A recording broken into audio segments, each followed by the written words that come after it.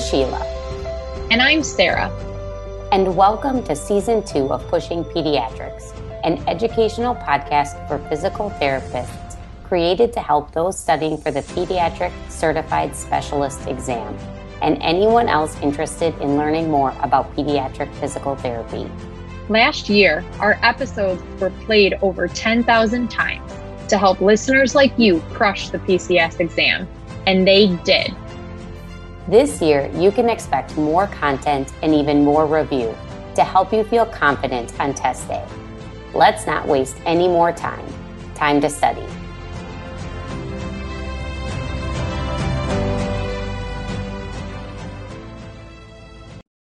Listener note, this podcast was created as an adjunct for those studying for the PCS exam.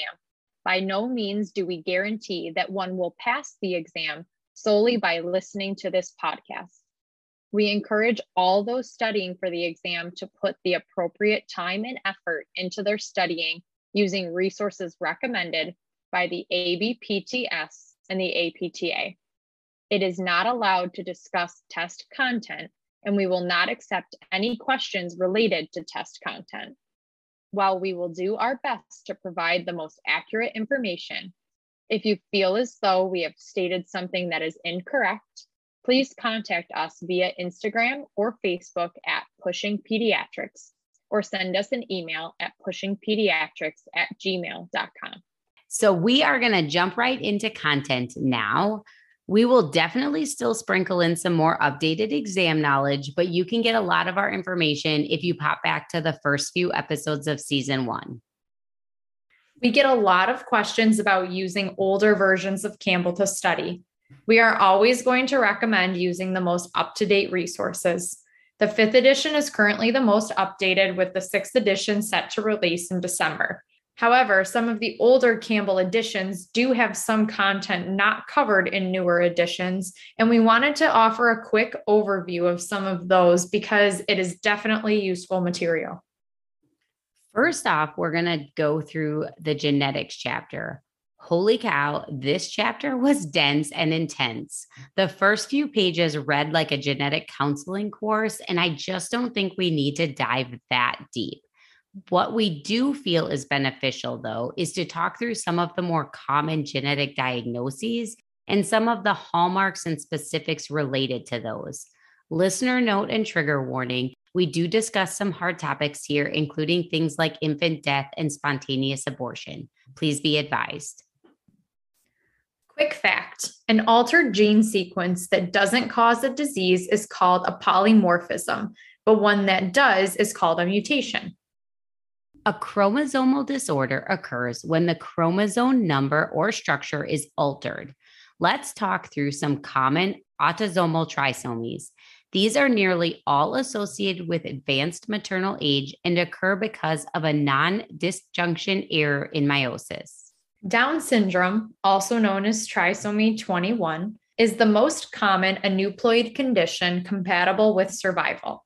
We are going to cover Down syndrome in detail in a few weeks when we go over the clinical summary, so hold tight until then. Trisomy 18, also called Edwards syndrome, is a chromosomal condition associated with abnormalities in many parts of the body. Individuals with trisomy 18 often have slow growth before birth, which is also called intrauterine growth retardation, and a low birth weight. Affected individuals may have heart defects and abnormalities of other organs that develop before birth. Other features of trisomy 18 include a small, abnormally shaped head, a small jaw and mouth, and clenched fist with overlapping fingers. Due to the presence of several life-threatening medical problems, many individuals with trisomy 18 die before birth or within their first month. Trisomy 13, also called Patau syndrome, is a chromosomal condition associated with severe intellectual disability and physical abnormalities in many parts of the body. Individuals with trisomy 13 often have heart defects, brain or spinal cord abnormalities, very small or poorly developed eyes, extra fingers or toes, an opening in the lip, also called a cleft lip, with or without an opening in the roof of the mouth, which is a cleft palate, and weak muscle tone. Due to the presence of several life-threatening medical problems, many infants with trisomy 13 die within their first few days or weeks of life. Disorders with an abnormal number of sex chromosomes are less severe than those involving autosomes. Turner syndrome is described as XO. It is a condition that affects only females and results when one of the X chromosomes is missing or partially missing. Turner syndrome can cause a variety of medical and developmental problems, including short height, failure of the ovaries to develop, and heart defects. Turner syndrome may be diagnosed before birth, during infancy, or in early adulthood. Occasionally, in females with mild signs and symptoms of Turner syndrome, the diagnosis is delayed until the teen or young adult years. Girls and women with Turner syndrome need ongoing medical care from a variety of specialists. Regular checkups and appropriate care can help most girls and women lead healthy, independent lives. Signs and symptoms of Turner syndrome may vary among girls and women with the disorder. For some girls, the presence of Turner syndrome may not be readily apparent, but in other girls, a number of physical features and poor growth are apparent early. Signs and symptoms can be subtle, developing slowly over time, or significant, such as heart defects. A hallmark of Turner's is that difficulty with specific visual spatial tasks, memory, motor coordination, and math. Many of these skills have been found to improve with estrogen administration. Klinefelter syndrome is described as XXY and occurs in 1 in 1,000 male births. Klinefelter presents with mild phenotypic features and no apparent abnormality until puberty, when the testes fail to enlarge and gynecomastia may occur, which is an increase in the amount of breast gland tissue in boys. Other hallmarks may include increased stature, sterility, slight IQ reduction, and learning disabilities, but not intellectual disability. Moving on to common chromosomal deletions. Cry-Duchet syndrome, also known as 5p minus syndrome and cat-cry syndrome, is a rare genetic condition that is caused by a deletion or a missing piece of the genetic material on the small arm of chromosome 5. That's the P arm. The clinical symptoms of Cry-Duchet syndrome usually include a high-pitched cat-like cry, delayed development, distinctive facial features, a small head size, widely spaced eyes, a low birth weight, and weak muscle tone in infancy. The cat-like cry typically becomes less apparent with time.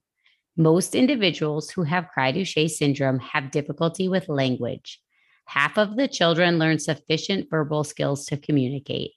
Some individuals learn to use short sentences, while others express themselves with a few basic words, gestures, or sign language.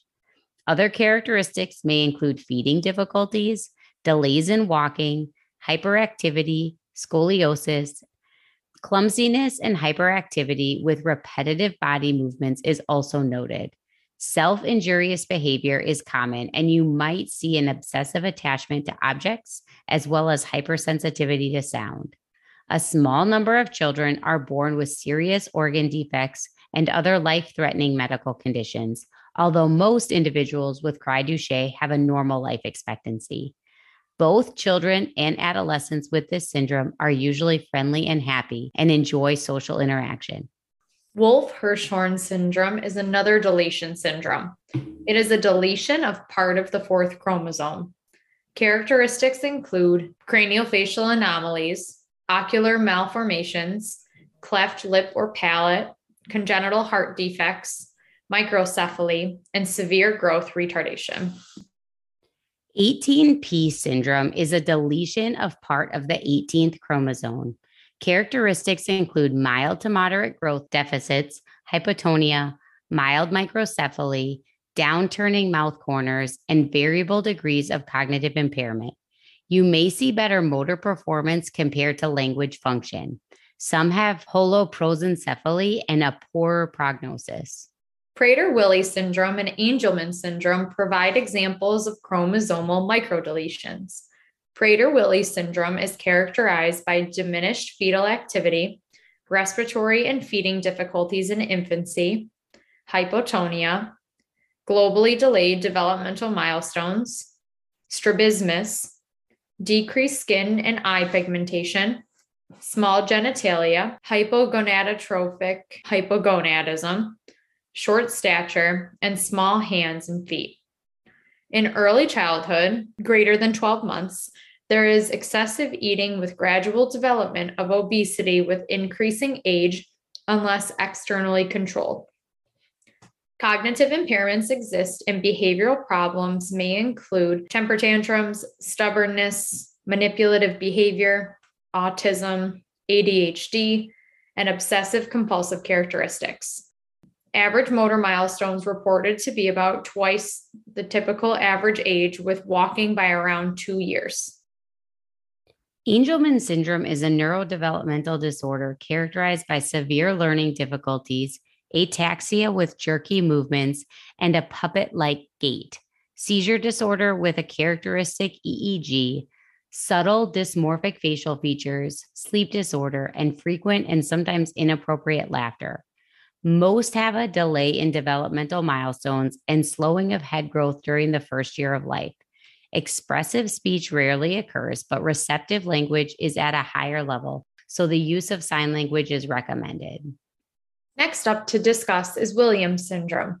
The primary feature is cardiovascular disease secondary to elastin arteriopathy. Supravalvular aortic stenosis and multiple peripheral pulmonary arterial stenosis are common, but any artery may be narrowed.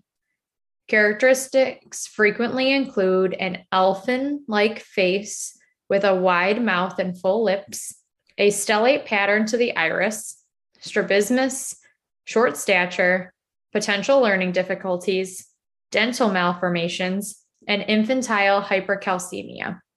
It is common for them to present with engaging personalities, and they tend to be very talkative.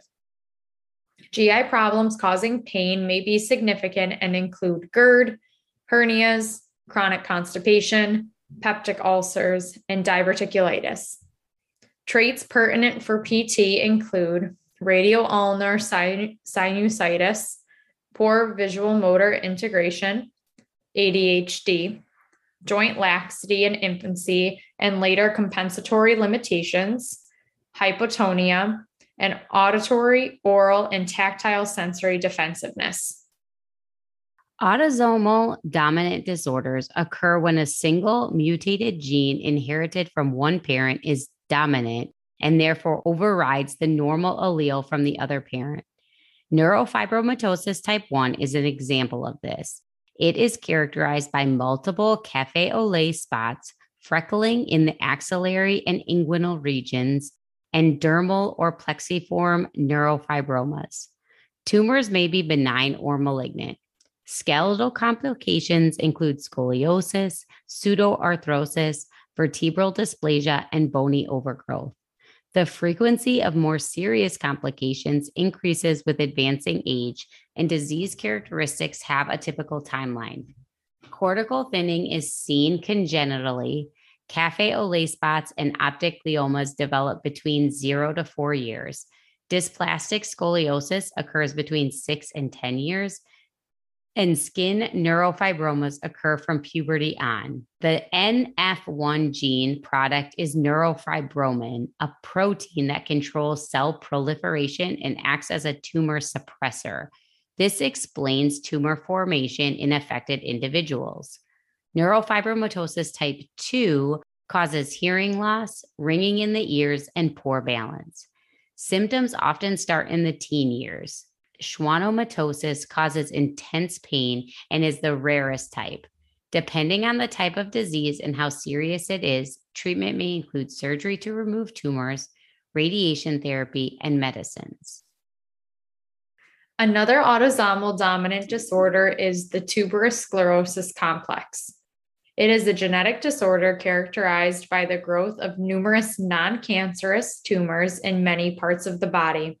These tumors can occur in the skin, brain, kidneys, and other organs, in some cases leading to significant health problems. Tuberous sclerosis complex also causes developmental problems, and the signs and symptoms of the condition vary from person to person. Virtually all affected people have skin abnormalities, including patches of unusually light-colored skin, areas of raised and thickened skin, and growths under the nails. Tumors on the face called facial angiofibromas are also common beginning in childhood. Tuberous sclerosis complex often affects the brain, resulting in a pattern of behaviors called TSC-associated neuropsychiatric disorders, or TAND. These disorders include hyperactivity, aggression, psychiatric conditions, intellectual disability, and problems with communication and social interaction, like autism spectrum disorder. Some individuals with tuberous sclerosis complex have seizures or benign brain tumors that can cause serious or life-threatening complications. Kidney tumors are common in people with tuberous sclerosis complex. These growths can cause severe problems with kidney function and may be life-threatening in some cases. Additionally, tumors can develop in the heart and the light-sensitive tissue at the back of the eye, or the retina. Next, we will talk quickly about some autosomal recessive disorders. This means both parents are typically heterozygous for the recessive mutated gene, meaning the parents usually do not have the condition. The unaffected parents are called carriers because they each carry one copy of the mutated gene and can pass it on to their children. Common autosomal recessive disorders are cystic fibrosis, SMA, and sickle cell disease. There are also biochemical disorders caused by metabolic enzyme deficiencies. Most are caused by an enzyme or cofactor deficit in the body's various metabolic pathways.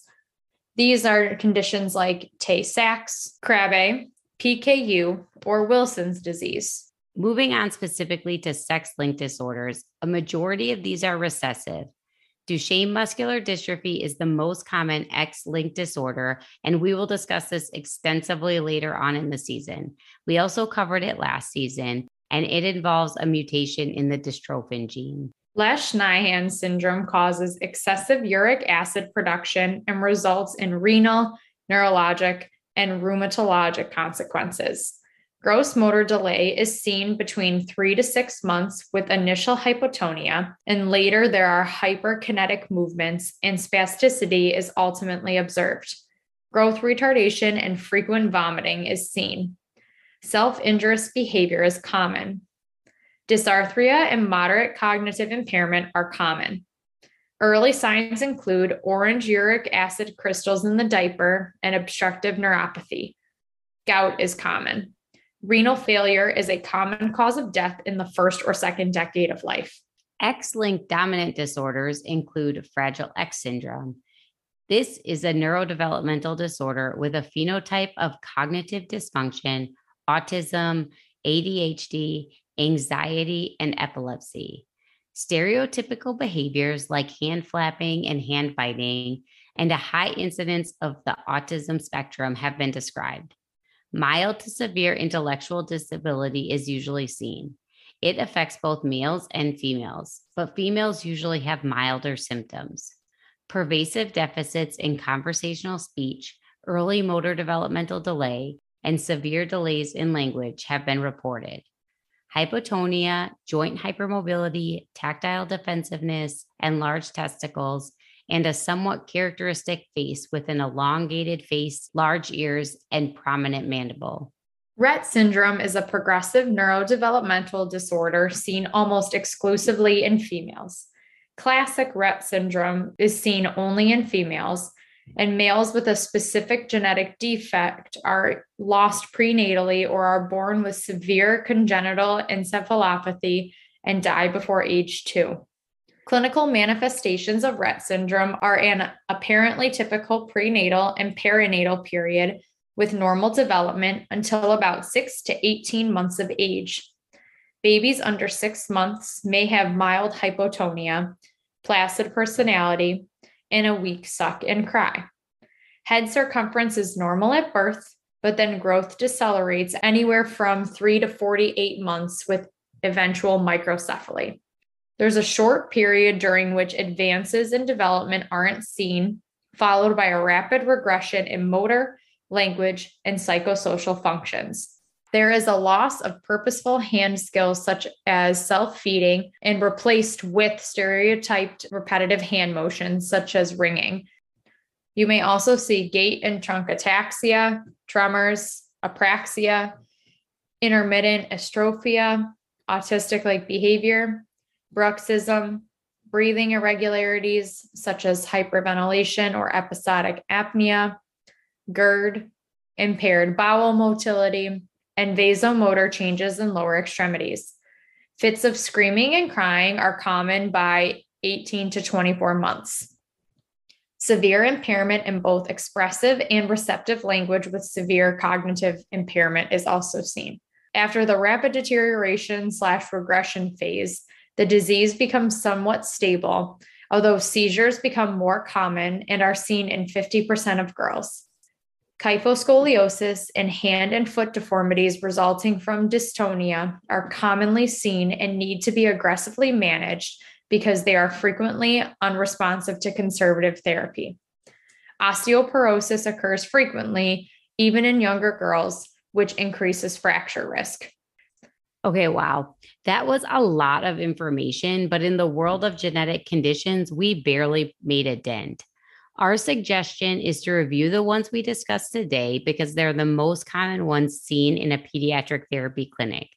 Memorize some of the typical characteristics and then understand what your role as a physical therapist might be when treating these conditions. The reality is that they're probably not going to just ask you or give you a list of characteristics, and then the multiple choice answer is going to be one of the genetic conditions we discussed.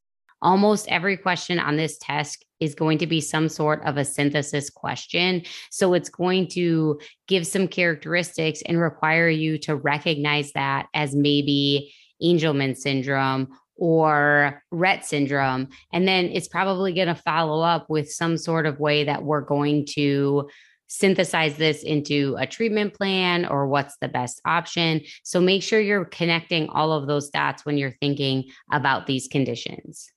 There are also some Quizlets that people have created for the PCS specifically, or you can create your own. But these genetic conditions would definitely be perfect flashcard material. All right. We will talk to you guys next time.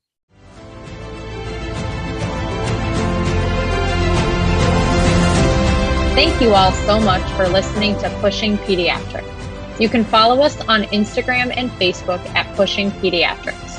We would love to hear from you. So send us questions, suggestions, things you want to hear more of, and things you'd maybe want to hear less of. We will talk to you guys next time. And remember, you totally got it.